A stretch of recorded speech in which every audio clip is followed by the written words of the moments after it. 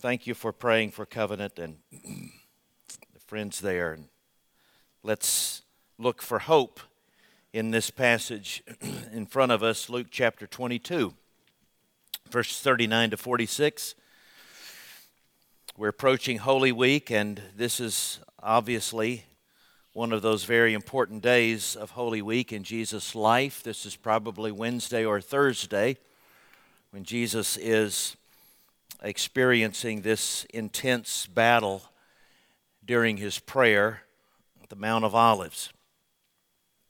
And we are accustomed to thinking of, by church tradition, Lent has become focused on what we do for the Lord. But here is a passage that conveys to us, what does the Lord do for us? We're not, we can only be motivated to deep devotion when we understand how profoundly, inexplicably, indescribably devoted Jesus was and is to our redemption. And I would say there are a few passages in Scripture that illustrate that more than this one, which I think is often misunderstood. So let's begin by looking at Luke chapter 22, verses 39 to 46. He came out and went, as was his custom, to the Mount of Olives, and the disciples followed him. And when he came to the place, he said to them, "Pray that you may not enter into temptation." And he withdrew from them about a stone's throw and knelt down and prayed, saying, "Father, if you are willing, remove this cup from me. Nevertheless, not my will, but yours be done." And there appeared to him an angel from heaven, strengthening him. Being in agony, he prayed more earnestly, and his sweat became like great drops of blood falling down to the ground. And when he rose from prayer, he came to the disciples and found them sleeping for sorrow. And he said to them, "Why are you sleeping? Rise and pray, that you may not enter into temptation." Let us pray. Our Father, we thank you for so loving us that you sent your Son to die for us. Parents in this room, even if we have no personal connection to Covenant School, the parents in this room ache at the thought of losing a child. But you chose to lose your Son for us.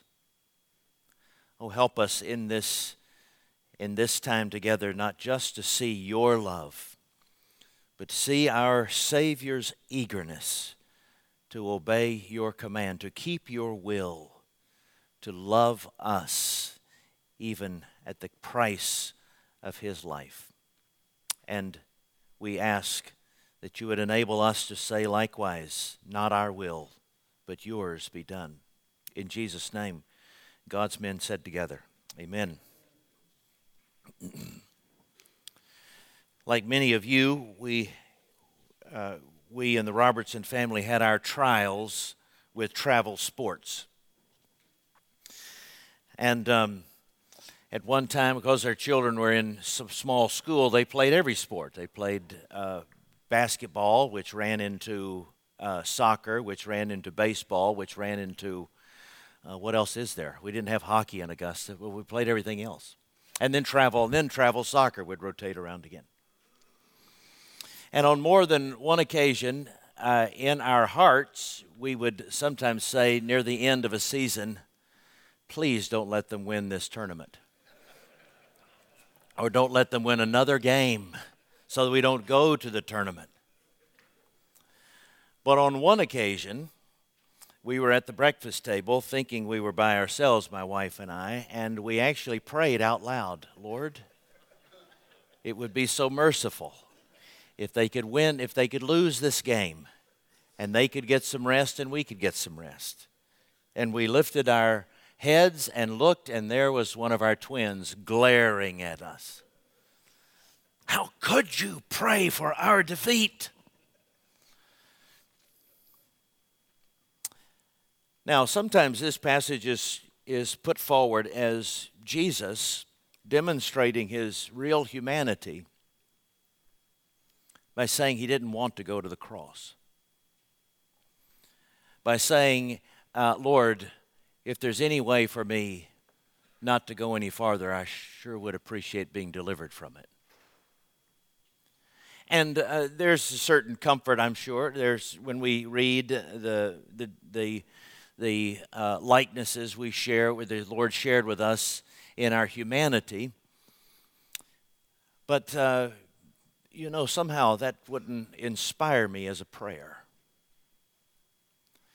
That Jesus in the Garden of Gethsemane was saying, Lord, I know it would be the defeat of the people for whom I came to die if I didn't make it to the cross, but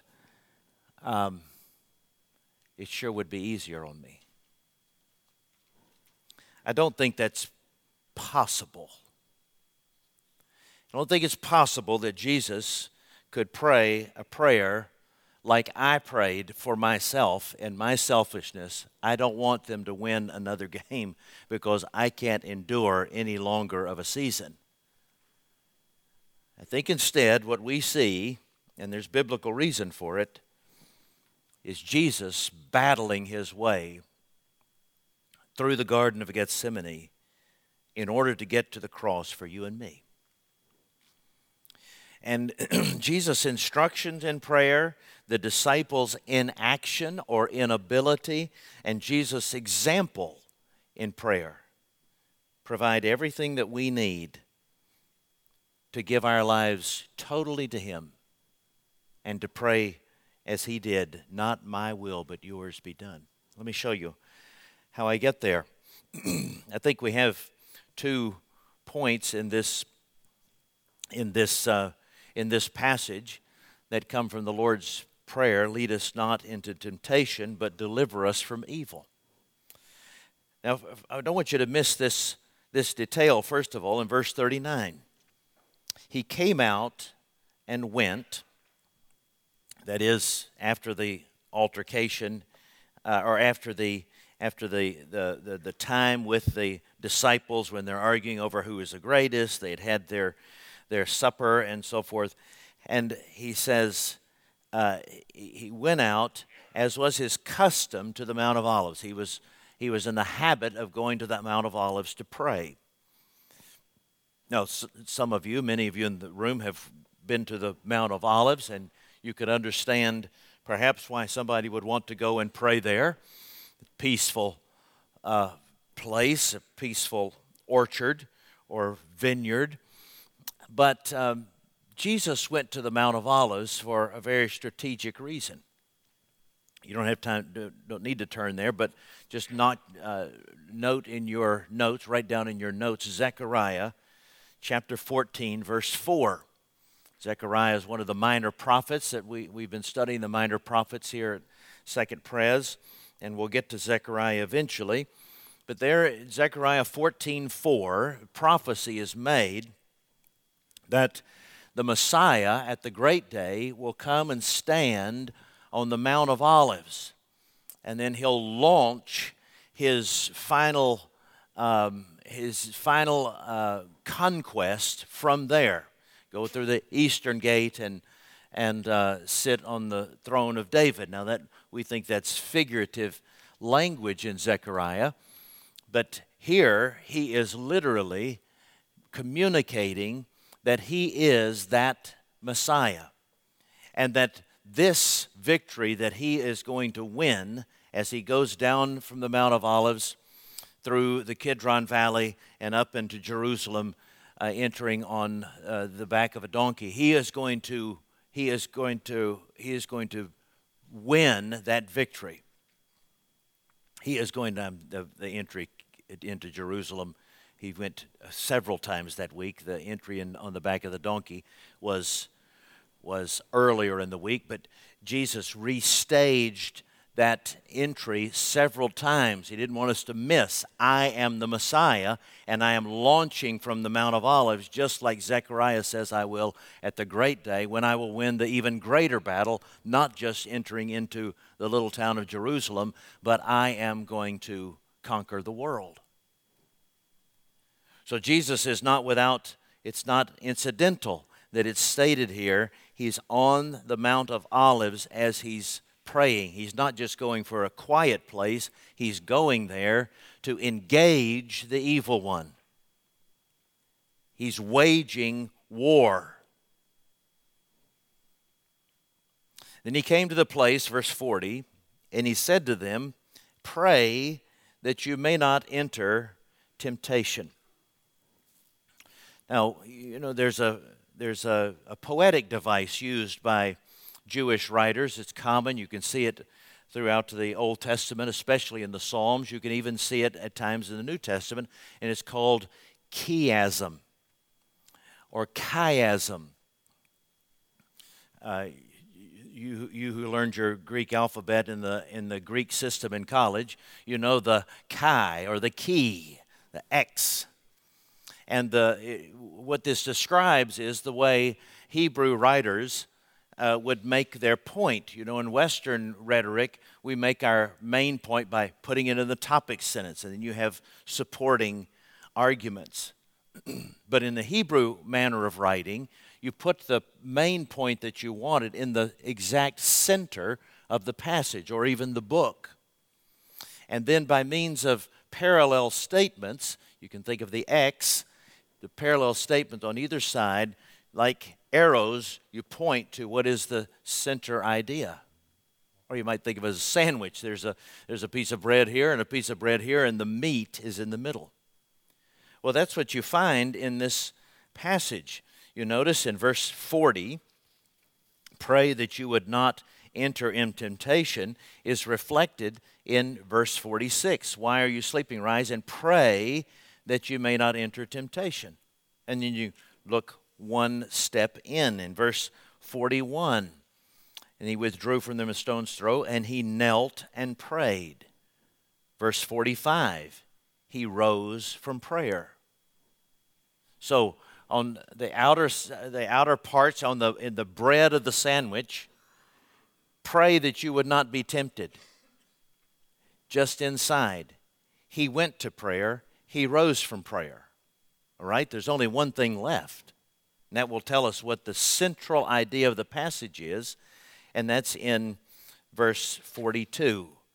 Remove this cup from me. If that is the central idea of the passage, what is he making? What point is he making with these surrounding statements? He's saying you are too weak. You're too weak even to pray. He says, I'm not telling you to resist temptation. I know that's impossible for you. I know you can't battle the devil like I'm going to have to battle the devil. So pray that you could battle the devil. And they can't even do that. They're too weak physically to pray to resist temptation. They're too weak with sorrow to pray that they would resist temptation. They went to sleep.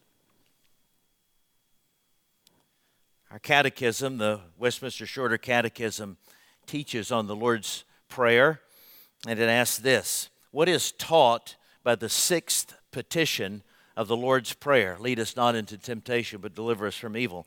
In the sixth petition, we pray that God would either keep us from being tempted to sin or support and deliver us when we are tempted. We're not even strong enough at times to pray for our own deliverance. My girls got me into watching this Netflix series, The Crown. And a few months ago, we watched one together about Prince Philip, Prince Charles's father. Prince Philip was the son of Prince Andrew, the Prince of Greece and Denmark, and his wife supposedly lost her mind, put her in a sanatorium, although she became a nun of sorts and did a lot of good. It seems more likely that Prince Andrew locked her away so that he could have his fling with his mistress in Monaco. Regardless, his son, Prince Philip, was a nuisance to him. He sent him away to Gordonston, the Scottish school, the north of Scotland, run by a Jewish professor named Hahn, hypocritical on Prince Andrew's part because he was a Nazi and had welcomed the Nazi party along with a couple of his children. But there, Prince Philip, in resentment, went to that school, and that school was according to the Netflix episode anyway, focused on, and it was true, focused on building the boys into a family and dependent on each other. And so they would be broken down of sorts, and then they would depend on one another. Well, Prince Philip was determined to live like a prince and didn't want to be dependent on them. He didn't want to stay there. He was trying to get away, didn't want to participate. And so he rebelled. He would get in skirmishes with his friends and so forth, and even tried to run away. There's a very moving scene in that episode where he's just learned that his sister, the only one who demonstrated any kind of love for him, was killed in a plane crash. And his family was demanding that he come back for the funeral, which would be a great Nazi parade. And he tried to row away, tried to flee. And the schoolmaster named Hahn yells across the lake, "Come back here, you will return, you will go to the funeral, you will come back here to Gordonston, and we will be your family." Well, he couldn't row anywhere. He had to come back. He had to go to the funeral. He came back begrudgingly, and he was determined not to be a part of the family. So they put him to work, making him build an entrance to Gordonston, a great stone pillars with iron gates hanging on it. And he worked around the clock doing that by himself, determined to do it entirely by himself. And then the moving scene of his trying to lift these really heavy iron gates, hundreds of pounds, this frail little boy trying to hang those gates on the hinges, and he couldn't do it. He had to come back into the dining room and say, "I need help." What did you say? I need help. It is as if Jesus is putting on his disciples who had just boasted to him, "Oh, if everybody else leaves you," Peter says, "I'll be with you. I'll be swinging a sword, defending you. Not only are we going to be with you, you need to go ahead and pick who's going to be the greatest here, because we're all going to be vying for devotion to you. We will never leave you or forsake you. We're disciplined enough. We're tough enough. We're resourceful enough. We're courageous enough. We will make it to the end." And Jesus effectively puts the iron gate on them and said, "Okay, hang it on the hinge.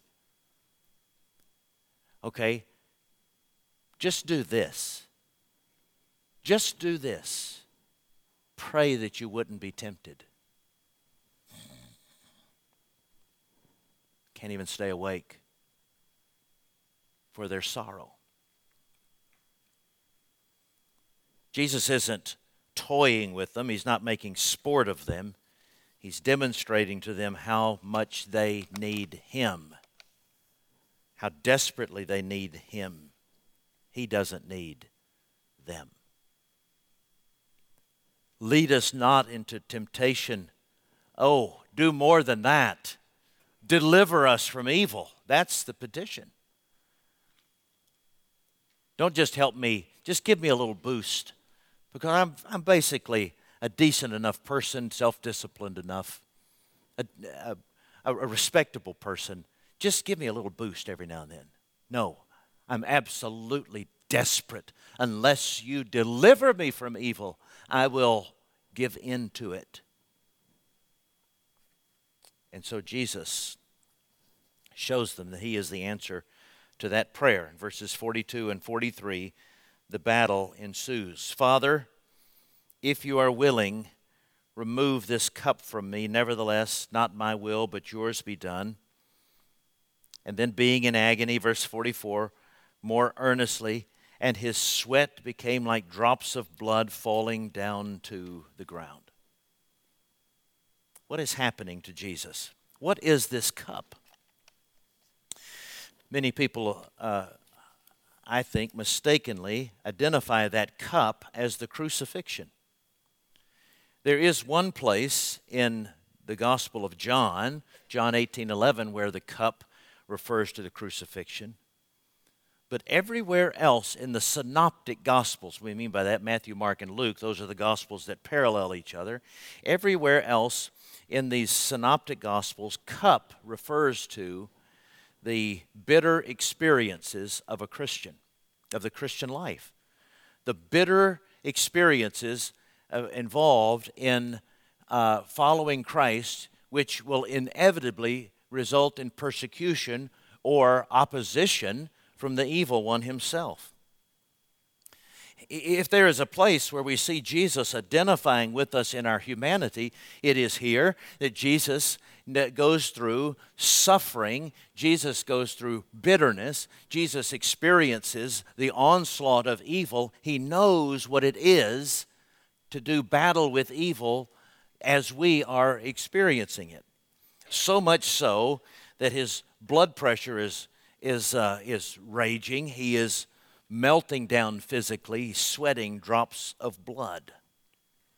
The cup that he is experiencing is this bitter battle against evil.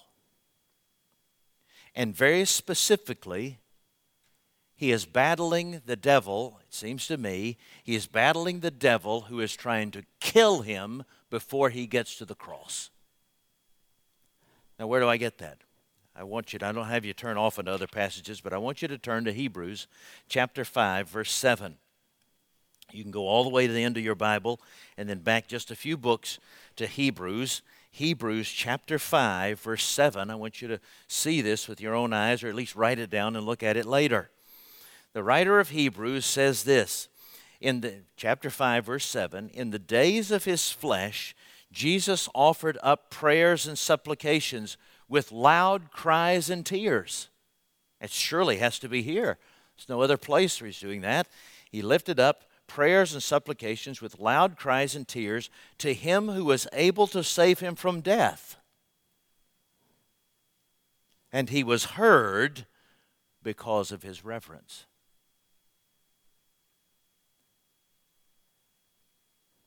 Now, if Jesus is praying, if this is a reference to Jesus praying to be spared of the crucifixion, that prayer wasn't answered.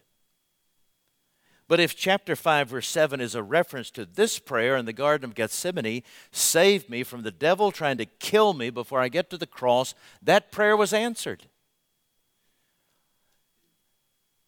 And the devil trying to stop him from getting to the cross is no new strategy.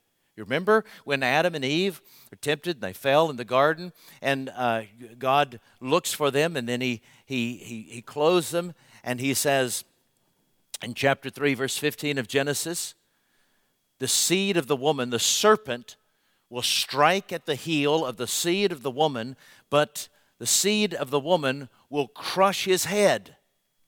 He predicts, he tells us what the rest of history is going to be like. From then on in Genesis, throughout the Old Testament, up until this point in the Garden of Gethsemane, the devil was trying to wipe out the line through which the Messiah would come.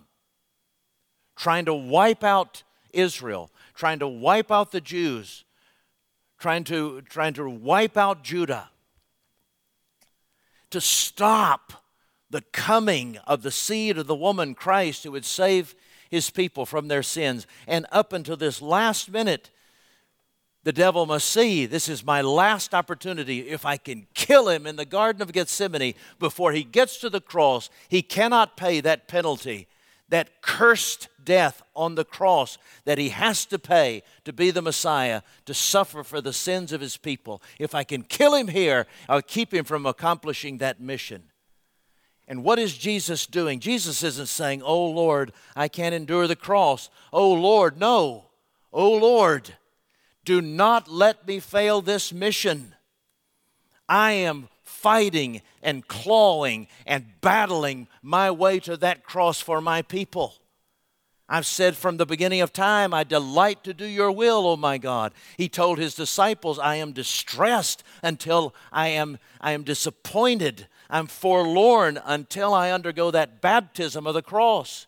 When Peter says, don't go to Jerusalem. Get behind me, Satan. I've set my face as a flint to Jerusalem. I am determined to die for my people that I might release them from their sin. There is not a hint of self-preservation in that prayer.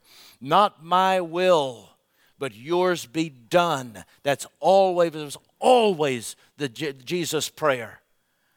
I delight to do your will, and that will is to be crucified, to face the powers of hell, to have no other friend on earth, because I love those people for whom I'm dying. He was heard because of his loud cries and his tears, begging, don't let me die before I finish this mission. And he was heard because of his reverence. How did God answer his prayer? Verse 43, there appeared to him an angel from heaven, strengthening him. I'm not alone in believing this is what's happening in this passage. One great Old Testament professor from the past, the old Scottish professor, Rabbi Duncan, used to say, the first person, the first being I want to meet when I get to heaven is that angel who strengthened my Lord. I want to meet that angel because that angel strengthened my Lord to fulfill his mission, did not allow him to die in the garden, but allowed him to triumph on the cross. My brothers, we search for something to say. We search for some sensical statement to make after a tragedy like Nashville.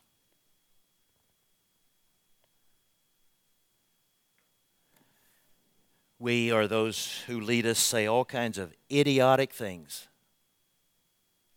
about how these things can be stopped. They demonstrate themselves to be no more resourceful than these disciples.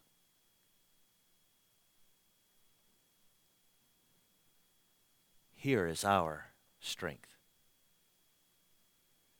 The Lord Jesus put himself into the teeth of evil in order to defeat it from the inside out. And following him, it is inevitable that we will face the teeth of evil. It'll cost us. It cost even our children. But we will not run. And we must not flee. just like. And my friend Chad Scruggs is giving testimony to that kind of defiant hope. Because even today, they're plastering the walls, repairing the windows, because they're going to have a funeral in that church.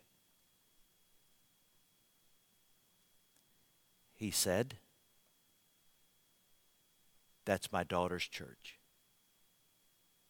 That's where we experience the hope of the resurrection. And no gunman's going to keep us out of there."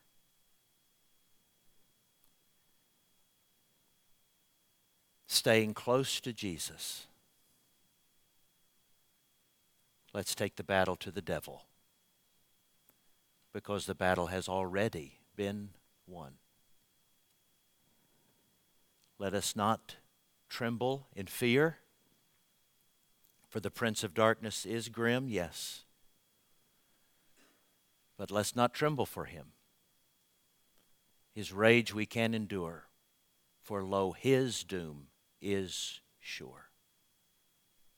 Mighty fortress is our God. Let's pray together.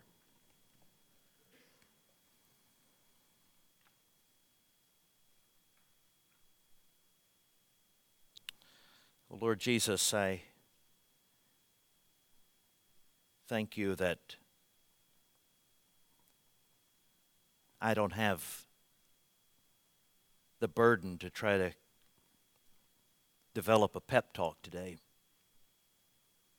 None of us has the burden